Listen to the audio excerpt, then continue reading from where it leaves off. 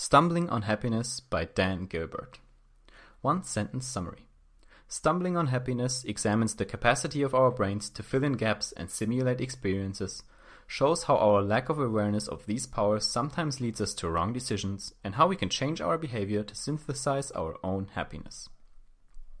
My favorite quote from the author is, "The secret of happiness is variety, but the secret of variety, like the secret of all spices, is knowing when to use it." Dan Gilbert. Daniel Gilbert is a Harvard professor of psychology, whom I learned about a few years ago when I watched his fantastic TED Talk.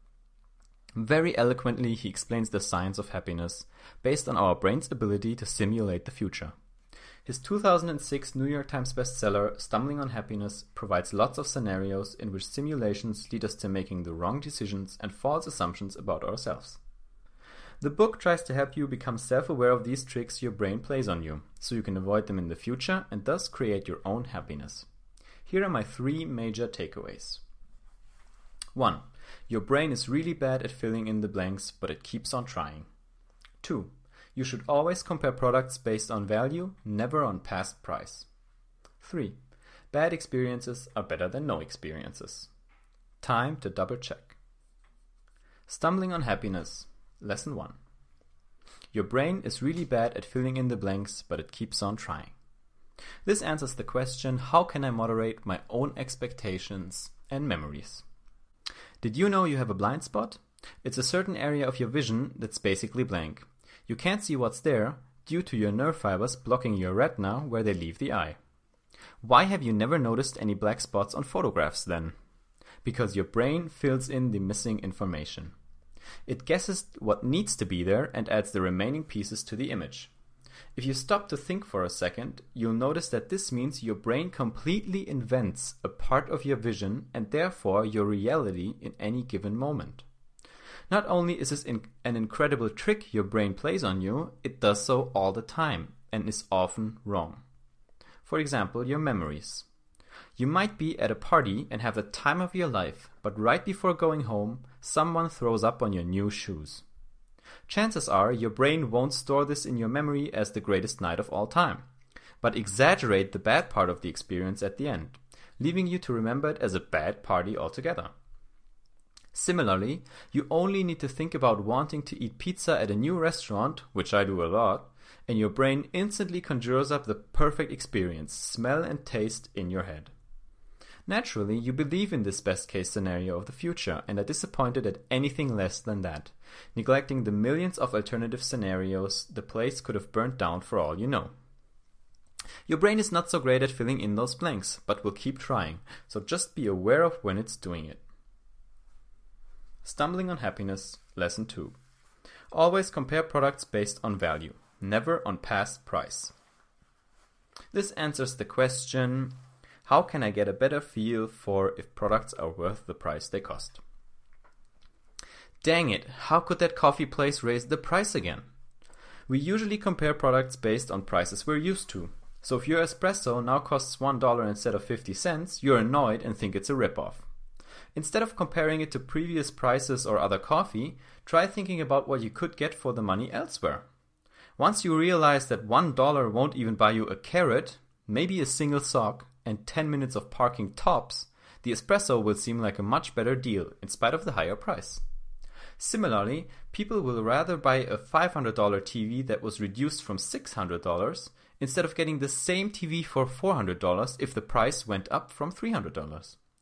So always judge based on value for the money and never make price comparisons. Stumbling on Happiness, Lesson 3. Bad experiences are better than no experiences.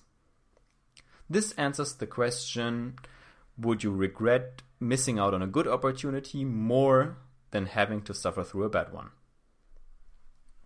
Speaking of comparisons, consider this paradox. You are introduced to someone you find attractive, and then given the choice between one of 2 options. Option 1, marry them. In this case, the person will become a pyromaniac down the road, which is someone who sets fires on purpose for personal enjoyment and might light up your house. Option 2 is not marry them. In this case, the person will become a billionaire. Which one would you regret more? Astonishingly, Gilbert says it's the latter. Because even if your spouse turns out to be a complete maniac, your brain can still learn something from the experience and see the positives in it. You'll probably walk away from this experience thinking, anyone that comes now will be better, the worst is behind me. Or, now I can really assess people a lot better.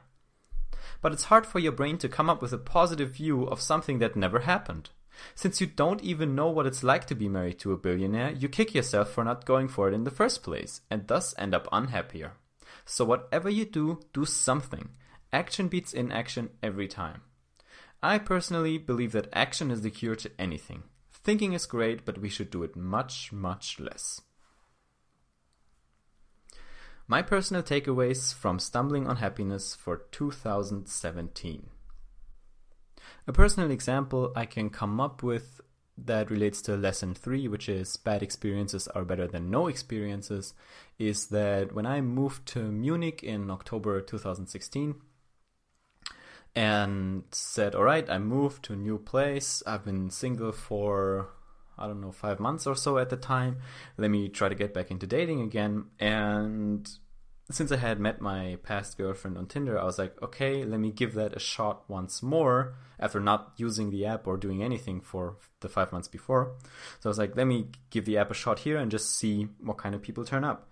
And I used the app and I went on, I think 4 or 5 or 6 dates that all came from Tinder, where I was always like, let me try to go straight from connecting with these people, with these girls, to talking, having a quick chat, and then saying, do you want to go for coffee? Because I don't want to get to know people through the phone. I just use the app to meet them.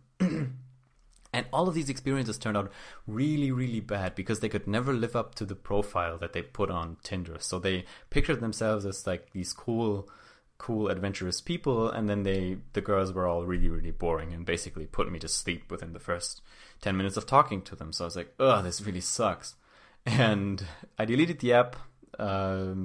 And since then, I've been Tinder free and just trying to meet girls in my own way and talk to them and approach them, which is a lot harder, but also a lot more fun. And the people I end up talking to are a lot funner people.